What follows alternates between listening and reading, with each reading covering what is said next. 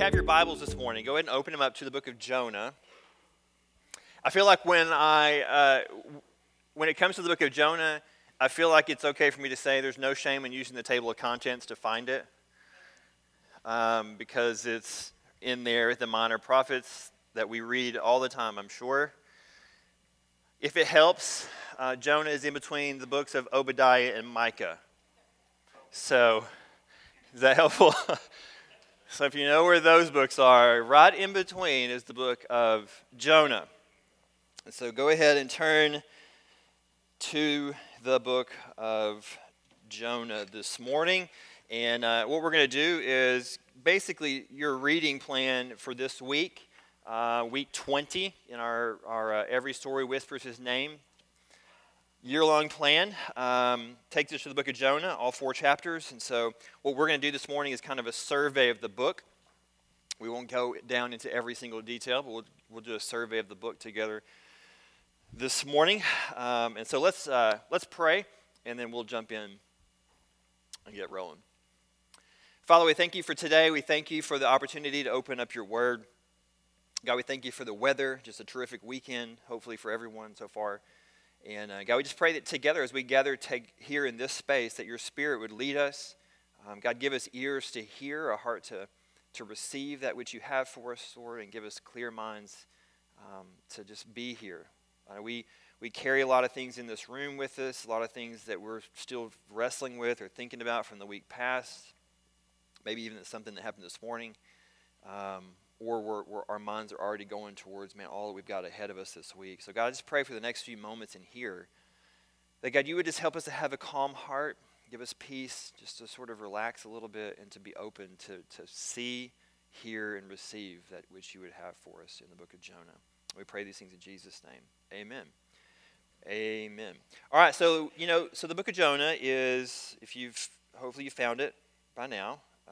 It takes me a while to find it as well. So even though it is a difficult book or can be a challenge to find it in your Bible, it's not an unfamiliar story, right? It's probably and we've hit a lot of these in our series so far, but Jonah is probably among one of the most familiar in the Bible, right? It's the big fish and the man that got swallowed by it. But this morning, what I want to do, like I said, when we do the survey of this book and kind of move throughout the book, what I hope to do is to show you that this is actually, what's going on in the book of Jonah is actually a lot bigger than just a pretty miraculous event surrounding Jonah being swallowed by a big fish. The big idea that I want you to sort of take away from this book is really this. The story of Jonah, the plot of Jonah, is really a story about misaligned values. The story of Jonah, the plot, if you will, in the 4 chapters that we'll survey, is really about misaligned values. And what I want to do is I want to give us a question to sort of anchor our outline in this morning to guide us through this survey. And here's the question that will drive us this morning. Are you ready? If you want to write it down in your notes section of your handout on the back there, you can. Here's the big idea, or the question rather. Are you and I into what God is up to? Are you and I into what God is up to? Remember, we said just a moment ago that this story is much more than just a story about a guy who gets swallowed by a fish. It's really a story about misaligned values. And so thus the question, are you and I really into what God is up to? Now I would say this too, that all of us in this room this morning, like you can look around and look at the little whites of the eyes of all the people that are around you. Don't linger, that'd be weird, but take it all in. If we look around and sort of see who's in the room, and we can essentially, I think, say that all of us in here are either moving into or out of alignment with God. Like even as a Christian, right? I mean, we would agree that even as a believer, moment by moment, day by day, we're sort of moving into and out of alignment with what God values.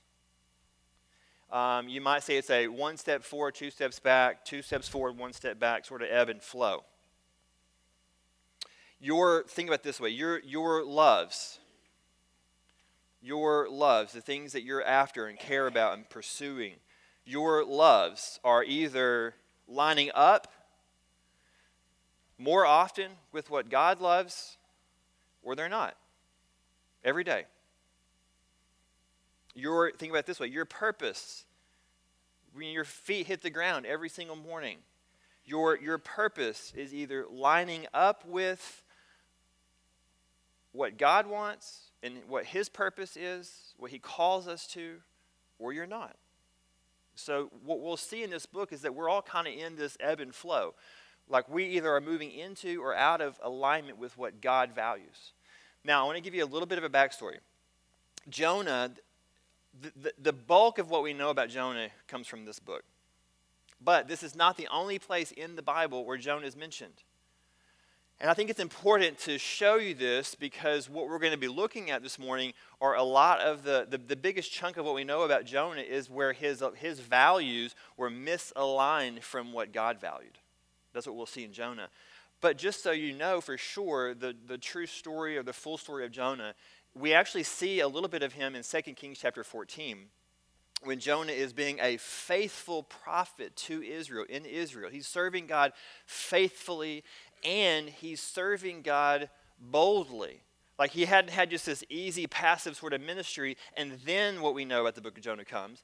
No, he had already, in 2 Kings 14, been serving as a faithful prophet to Israel under the king Jeroboam, and this guy is an evil dude. So the prophet here in 2 Kings is called to confront Jeroboam and to speak boldly against the leadership of his own people, etc. So he's been a faithful prophet, but what we see here in the book of Jonah now is a season in Jonah's life where his values are suddenly misaligned with that which God has called him to. And that can certainly be the case for us. We are either moving into or out of what God values in our own personal lives. Now let's jump into the book of Jonah here, and y'all track with me, we'll move around some. So look at Jonah chapter 1, verse 1. I want to show you something interesting. In the very first chapter, you see this really interesting phrase. You see it there. It says, the word of the Lord came. The very first few words of the book. The word of the Lord came to Jonah. Now, this phrase, the word of the Lord came, or the word of the Lord, that particular phrase is an interesting phrase. It shows up about 99 times in the Old Testament alone. And what's interesting about that phrase is that when we see that phrase, the very next thing that we see is some sort of dynamic movement or change. It's God's authority being spoken into creation. It's God's word being made clear to the people of God. It's a word of judgment or a word of hope. It's a word of confidence, of do not fear. It's a word that comes, and what I want you to understand about that, especially as we open up the book of Jonah, is that when the word of God comes, things happen. Things happen. We would say, too, theologically, that God's word has agency. In that, I mean that God doesn't just speak something and then has to go do it, but his very word spoken then initiates, completes, and brings to fruition that which his word has spoken. Does that make sense? It has agency. We see this in several places throughout the scriptures. Psalm 33:6 is a great example of this. Psalm 33:6 says this, that the heavens were made by the word of the Lord. God's word has agency. It has authority. It speaks. It reveals who he is and his power, his character, his nature. So when the word of the Lord comes, that's a big time phrase that we need to pay attention to. The heavens were made by it. Now here's an interesting thing you need to consider to sort of see and understand what's happening in the book of Jonah. You won't find a verse where the sun and the stars are ever told to listen and obey, because they always do exactly what God says. The sun has never said, "Meh, I don't think so, not today." Right? The moon has never said, "I don't want to reflect the sun. I'm tired of being second." Everything that God says in creation responds. I don't want you to think about that in the book of Jonah, because it's really interesting. There's a theme here. Think about this. In Jonah chapter 1, verse 17, what happens? Jonah is thrown out of the boat. What does God do? God commands a fish to come and grab Jonah. God speaks it, God appoints it, and the fish responds to it immediately. There's obedience. In chapter 2, verse 10, the same thing happens. In chapter 2, verse 10, the fish, as God commands, spits Jonah up onto dry land. The fish is obedient to God. In chapter 4, look at this. In chapter 4, verse 6, God commands, the word of the Lord comes. In chapter 4, verse 6, the word of the Lord commands a plant to grow and to provide shade for Jonah, and the plant does as the Lord's word says. In chapter 4, verse 7, God commands a worm to eat said plant. Worm obeys and eats said plant. In Jonah chapter 4, verse 8, God commands the east wind to come and to beat down on Jonah, and the wind comes upon appointed by God's word. They all obey. Are you tracking with me? Every time God says obey, or God gives a command, nature and earth, when they receive the command, they obey the command. Sun, come up. Sun comes up. All throughout the book of Genesis chapter 1, we see creation taking place. You see two phrases repeated all the time. God said, and it was so. God said, and it was so. God said, and it was so. God's word has agency. You know, listen to it carefully, of all of God's creation, all of it, it's you and I who have a hard time listening and obeying, hearing the word of God and obeying the word of God. It's you and I that struggle with aligning our purpose, our will, our mission, our desires with the revealed word of God. It's not the sun or the trees. Here, let me make this point too. You'll never see a verse, to the best of my recollection, like James 1:22, that's addressed to a tree. James 1:22 says this: don't just listen to the word, don't just be hearers of the word, but be what? Doers of the word. That verse is addressed to the likes of you and I. It's never to the sun or to the moon, it's you and I. It's you and I. It's the pinnacle of God's creation, us. We are the ones with moral fortitude and character and uniqueness sown into us. We're the ones with free choice and free will that use that against God's call, against God's value. And you're going to see that here in the book of Jonah. The word of the Lord came to the fish, to the plant, to the worm, to the wind. They all respond. But when the word of God comes to Jonah, things will go different. Like as a parent in here, and you know this, you've experienced this. As a parent, I'm always telling my kids two things all the time. I feel like there are 4 things as a dad that will be on my gravestone. The 4 most quotable things of Chris: shut the door, turn the lights off,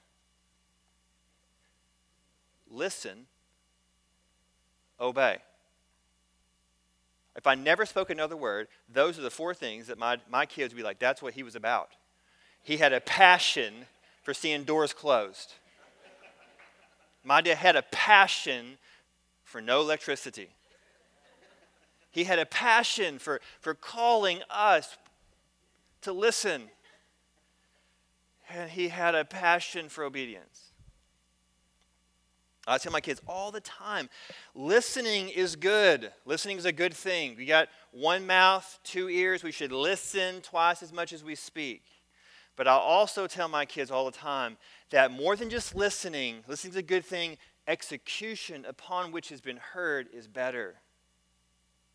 And that's what this book is about. That's what Jonah is about. So you and I are the only part of creation that has misaligned values. And this book isn't about a fish. This book is about a God that speaks into your life and calls you to come and listen and be a part of what he's doing and wants to do in and through you, if we'll obey. So really quickly, verse 2. We're not going to go through, people thinking, oh, this is really slow, verse by verse here. We're going to skip ahead really quickly here in a moment. So the word of the Lord comes to Jonah. Jonah receives the word, hears the word, and we know it because of what he does. But before we get there, what is the word? Look at verse 2. The word comes to Jonah, and the word is, in a phrase, get up, go. Get up and go. Where do you get up and go? Where should I get up and go? To east? Do I just head east like Abraham? No, we are going to Nineveh. Here's what you need to know about Nineveh. Just a really quick recap of some interesting history. This is a well-excavated area, archaeologically speaking, in Iraq, near Mosul, Iraq. It's that's where the modern day area is found. There's been all kinds of archaeological things happen there. It was the capital, the last capital of the Assyrian Empire.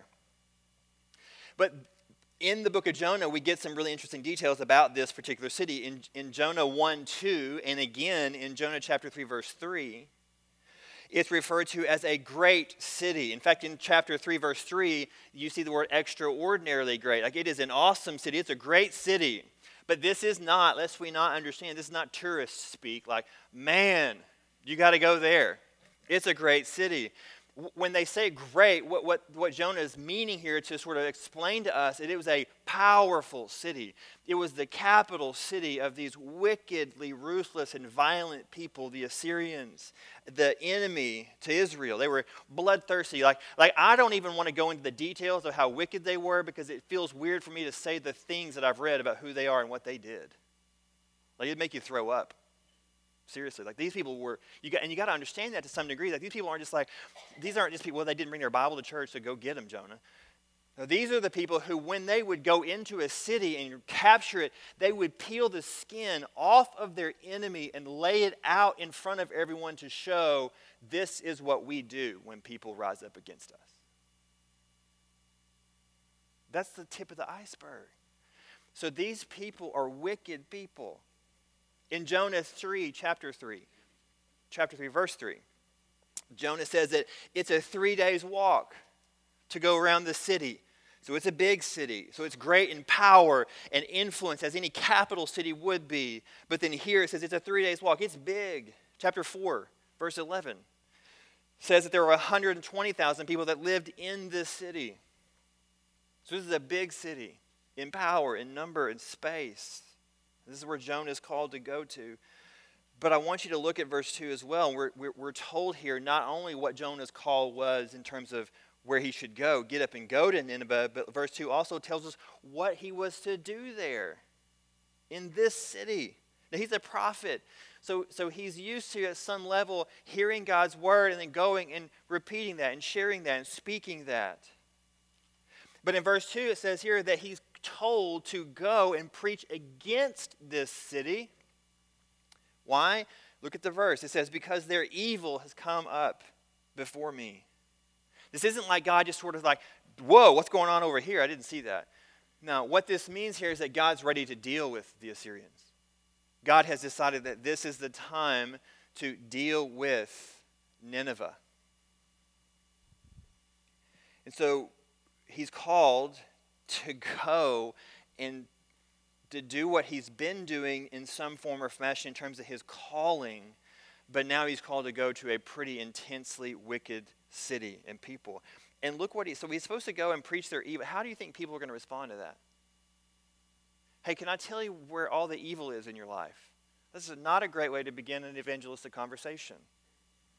Jesus didn't necessarily do it that way. He addressed what was there, but he didn't do it in a condemning kind of way. But look at chapter 3, verse 4. Chapter 3, verse 4 gives us some more insight as to what this message really was. Like, Jonah, what are you really doing for these people? So not only is it a provocative message in so much as it's a confrontational message, but look at verse 4 of chapter 3.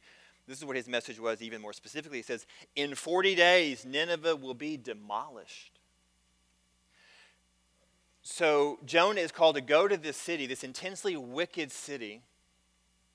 He's called to preach there, that there is evil there, to draw their attention to it, but he's also giving and speaking a word of soon executed judgment and condemnation. He's saying in 40 days, you will come to account with the God of the sea and the land, as he refers to him in chapter 1.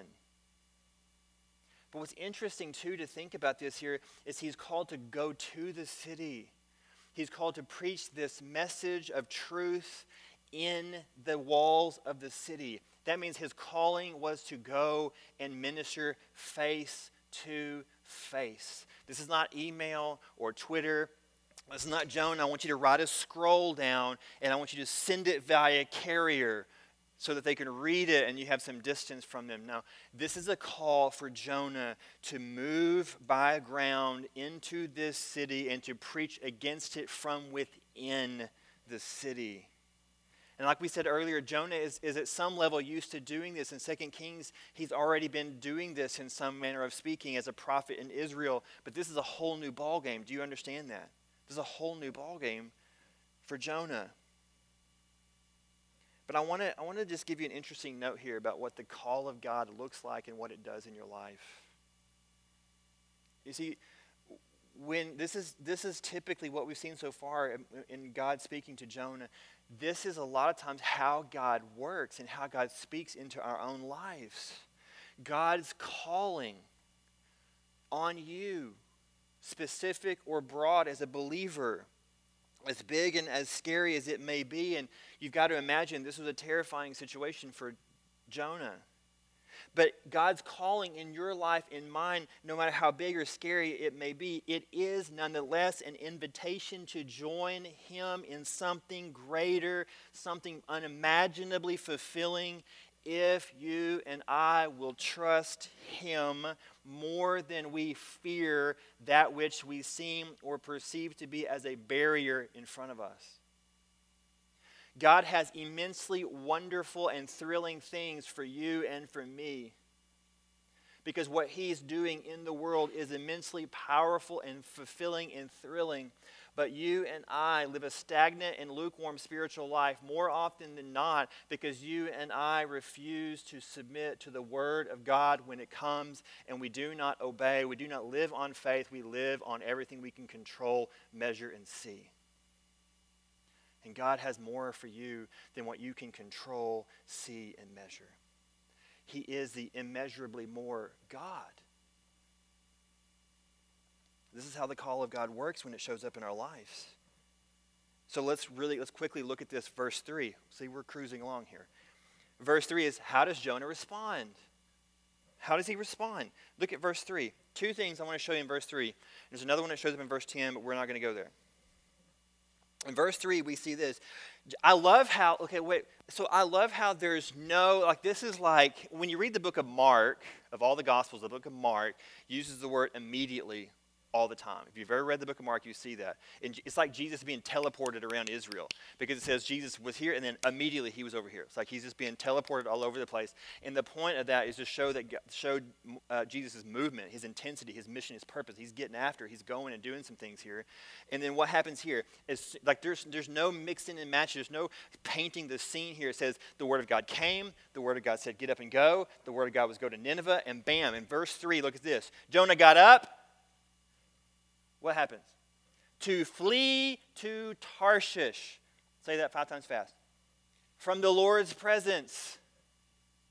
He did not mess around. Jonah is not recorded in here, and we don't know everything if it's not recorded in here, but if we read between the lines just a teensy bit, I can't imagine Jonah didn't even waste time praying about this call. He got up and he fled. I'm just seeing if you're awake. He fled. He got out of there. He got out of Dodge. He went to Tarshish. But I want you to notice in twice, when it's repeated, it's important. All of God's word is important, but when it's repeated twice or three times, you got to lean into this. Twice in verse 3, it says that upon his fleeing, what was he fleeing? The presence of God. When you flee the word of God, you will also be fleeing from the presence of God. God is sovereign. There is nowhere that which you can run from him, but you can be outside of his umbrella coverage of favor and presence. And Jonah was doing everything he could to be away. You see this happening a third time, I believe it's in verse 10.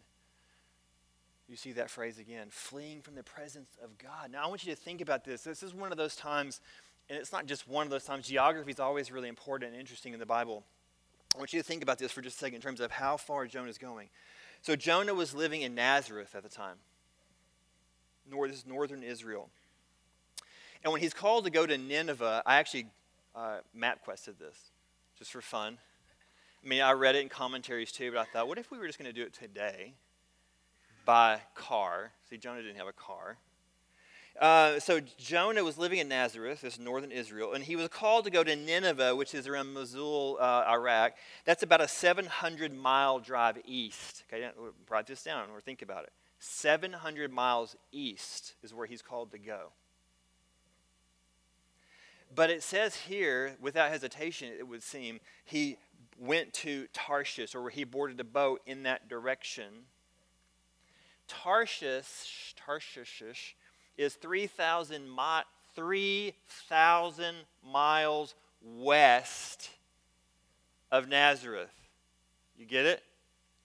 He's here. He's called to go 700 this way. He goes nearly 3,000 miles that way. Tarshish is in modern-day Spain. So he crossed the Mediterranean, Spain.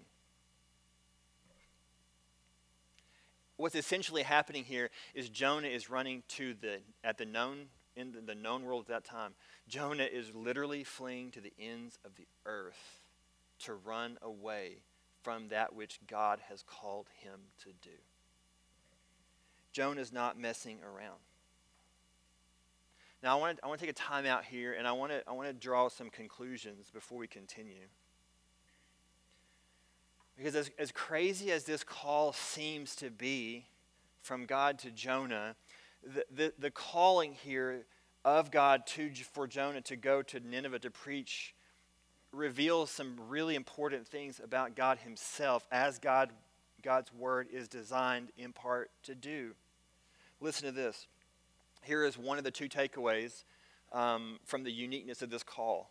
Number one is this: God has compassion for those who seem the furthest away from him. God has compassion for those who seem to be the furthest away from him. On two levels, this is seen in the story. Number one, the Assyrians were a bloodthirsty, violent, and ruthless people. This is far away from God, if not by geography from Jonah and Israel in moral value and character. It's diametrically opposed to who God is. This reminds me, by the way, let me say this. The second thing that we see here is that God was in pursuit of Jonah when he was on his way 3,000 miles away from the presence of God. So you can be geographically, I suppose, distanced from God as well in this particular situation. But more than that, our hearts can be 3,000 miles away from God. But what we see here is this, that God's compassion exists still for those who seem to be the furthest away. This reminds me of you and I. So the Assyrians and Jonah, but even true for you and I. Romans chapter 5 verse 8 says this: God proves his own love for you and for me in that while we were enemies of God, while we were sinners running away from God, Christ demonstrates his love for you and I in that he died for you and for me. We were enemies. If you don't know Christ, if you haven't put your faith in him, you're still an enemy of God. But the good news of the gospel of Jesus Christ is this, that God has compassion on those who are the furthest away from him, or who seem to at least be. Here's the second thing about this call of God that I think is important for us to understand is this. Here it is. Number two, listen carefully. Number two, God's mercy does not nullify his holiness, and neither does his holiness nullify his mercy. Listen, say it again. God's mercy doesn't nullify his holiness, and neither does his holiness nullify his mercy. Right, rather than, let's think about this for just a second. Think about this.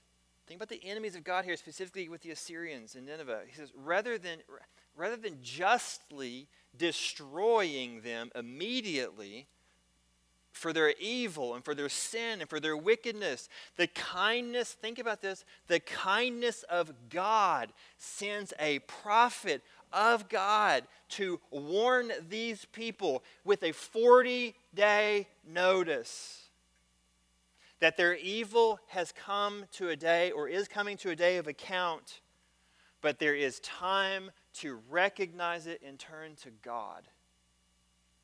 Do you see this here? God is merciful and holy. God is compassion and righteousness. He will call you to account, but he might not do it now because his kindness, Romans chapter 2 verse 4 says this, do not take the kindness of God for granted. His kindness, listen, is meant to lead us to repentance. This is a word of caution and urgency. So you think carefully about this. When you look around to evil in this world, and you hear people say, and rightfully and understandably so, Lord Jesus, come.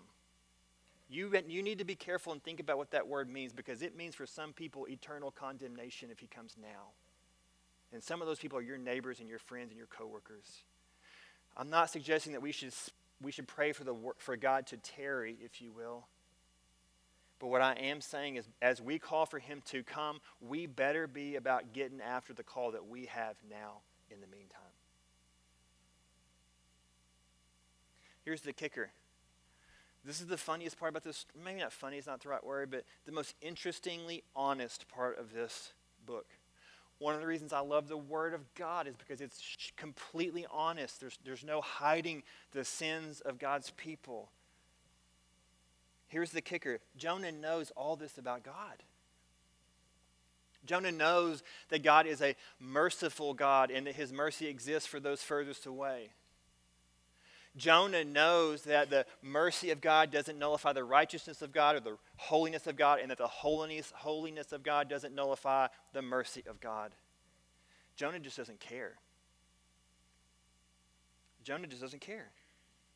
His values right here, what we're about to see, are completely misaligned with God's values. Look at Jonah chapter 4. Jonah chapter 4, I want to read verses 2 through 5. Listen carefully. Jonah chapter 4, verses 2 through 5 says this, "Please, Lord, isn't this what I thought while I was still in my own country?" See, Jonah is saying, listen, I knew this is who you were when I got the call. It's the reason why I went the other direction, because I knew this and didn't want it for the people of Nineveh. That's why, look at the verse, that's why I fled towards Tarshish in the first place. I knew that you are a gracious and compassionate God, slow to anger, abounding in faithful love, and one who relents from sending disaster. And now, Lord, take my life from me, for it is better for me to die than to live. This Eli says the same thing every time I say no to a snack. Right? If you got kids, like, I feel like Eli, once in a while, I was going to say, I don't remember if I can say this correctly. I feel like once in a while, when he comes to me after his mom says no, and he comes to me, right, your kids work you against each other, and Eli will come to me and ask me something, and I say no, and he's like, "E tu, Brute?" I don't know if that's right in the Latin or not, but you know what I'm saying? Like, "You too, Brutus?" Like, what? Even you? And then he's like, "I'd rather die than wait for dinner." This is what Jonah is doing. This is how, do you know, as a parent, we recognize how asinine that statement is for Eli. I'm so hungry, I'm going to die. You want me to show you some pictures of kids that are so hungry they're going to die? We've done that before, by the way. Not as a joke, but I'm like, you don't have any idea what you're saying, the inaccuracy of it. Let me show you the truth of the world, man. This is the insane, this is the asinine concept or view for us to Jonah's life, that he'd rather die than see the compassion of God move into that city. Look at verse 4. The Lord asked, "Is it right for you to be angry?" And look what happens next. Jonah left the city and found a place east of it. He made himself a shelter there and sat in its shade to see what would happen. Now here's a synopsis of what's happening. Jonah preaches the message of God in chapter 3 to Nineveh. He speaks against the Assyrian evil. Then he sits down outside the city. Basically what you see Jonah doing is he's going outside the city of Nineveh. He's done what he was supposed to do, albeit somewhat reluctantly it seems. But he's been in the belly of the fish, so he's like, okay, I get it now. Fine, I'll do what you want me to do. He goes outside the city. He lays out a blanket, takes his picnic basket out, opens up his sandwiches and eats it, kicks back, puts some lotion on, kicks back. And what is he waiting to see? He's waiting for fireworks. He is still hoping in his heart somehow that rather than God, the loving kindness of God that he knows, rather than seeing it actually come to fruition, he's hoping that what he'll see is something he had seen already or read about Sodom and Gomorrah. He's ready for the hellfire to drop. And when it doesn't come, he is so bitter, so angry. Not only does God relent from sending judgment, but it actually says in Jonah chapter 3, the end, that revival actually came to Nineveh from the top down. Sackcloth, ashes, mourning, and repentance. And when God sees this, he relents. And Jonah's gone crazy. Jonah chapter 3 verse 10 is where I just referenced that. God saw their repentance. God relented from the disaster. But Jonah had no interest in seeing this happen in their life. And isn't it interesting? Listen carefully. Isn't it interesting that you and I have the same exact tendency? We have the tendency to receive God's compassion personally and somehow refuse to be his voice to others. Jonah chapter 2 verse 1, he had seen, listen to Jonah chapter 2 verses, really most of chapter 2, inside the belly of God's compassion, Jonah calls out to God and he is rescued. Jonah did not want that right to exist for the Assyrians. He did not want them to have the opportunity to call out to a God for rescue. He did not want a God of deliverance for them. So here's where I want to close. I want to close with this.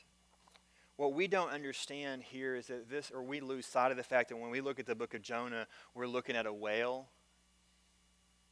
And what we do most of the time is we miss out on who God is. So here are two questions I want to close with. Two questions. Here's the first one. Focus right here. We're almost done. Where in your life, where in our lives collectively are we out of alignment with God? Where are you out of alignment with God? And do you even recognize that there might be parts of your life that are out of alignment with God? It's amazing to me that you and I had the capacity to be 3,000 miles away from God in our hearts and not even realize it. Jonah chapter 1 verse 5 demonstrates this. Jonah is in the middle of a storm heading away from God as far as he can possibly get, and he's down in the bottom of that ship, sound deep asleep. I wonder how many of us are in the exact same scenario. How many of us know the compassion of God, have received the gospel of God into our lives, and rather than being on mission with him, we're moving away from him, and in the process we are sound asleep at the wheel. Jonah is running away from God. And he found disaster. Because that's what's awaiting all of us when we run away from God, in one manner of speaking or another. Here are two really quick things about what it means to run from God, or what it looks like to run from God. Number one, you can't outrun God. Jonah tried. A storm came. He got thrown out of the boat. He got swallowed by a whale. God will redirect. You cannot outrun God. Listen, for those in here or in the world who do not know him, they might think they're running from God. They may not be aware that they're running from God, but you cannot outrun God forever, because there is a day of account coming. You can run all you want. It's like a dog on a leash. You got a lot of leash right now, but when you hit the end of that leash, it is a knee-jerk reaction, or it is a chain-breaking, neck-breaking reaction. And for a lot of people, that's what's coming for them.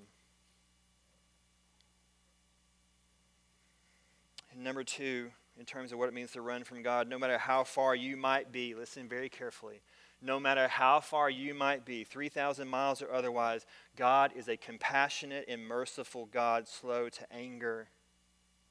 His mercy showed up in Jonah's life by a fish saving him from sinking to the bottom of the ocean. His mercy and compassion showed up in the Assyrians' life by sending a prophet to speak the gospel to them, the truth of them, to them.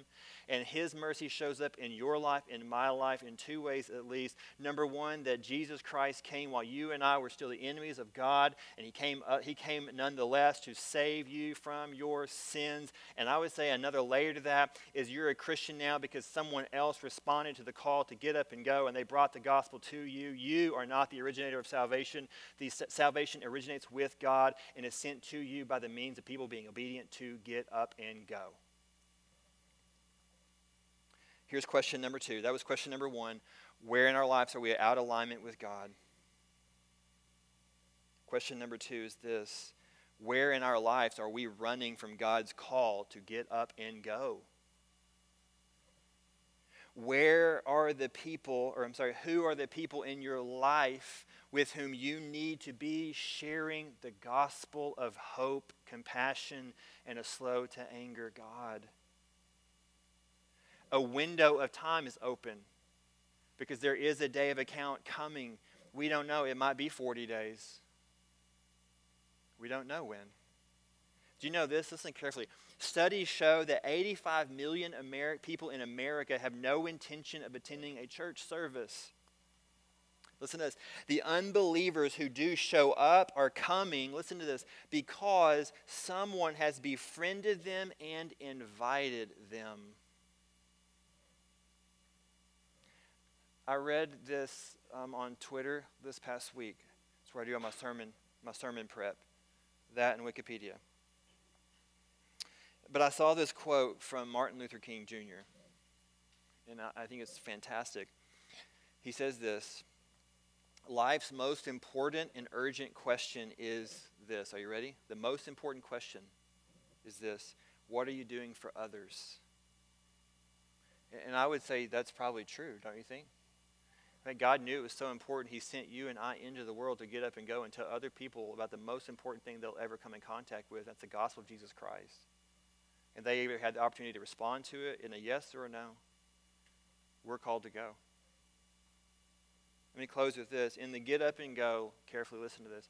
In the get up and go, you're never more like Jesus. Jonah was reluctant to get up and go. Jesus was willing. Jonah complained about going. Jesus went humbly. Jonah was uncomfortable. Jesus was crucified. Resurrected by the power of God to demonstrate that all of that which he had said was true, and that there is a day coming where all wrongs will be made right. We need to make sure that us collectively and everyone that we know will be standing on the right side of right when that day comes. So let me close with this question. Same question I opened with. Are you and I into what God is up to? If you're far away, return. If you're counted among his today, then get up and go. Let's pray. Thank you for listening to the audio message from the Young Adult Gathering at Cross Church Pinnacle Hills campus. For more information about Cross Church, please visit us online at www.crosschurch.com.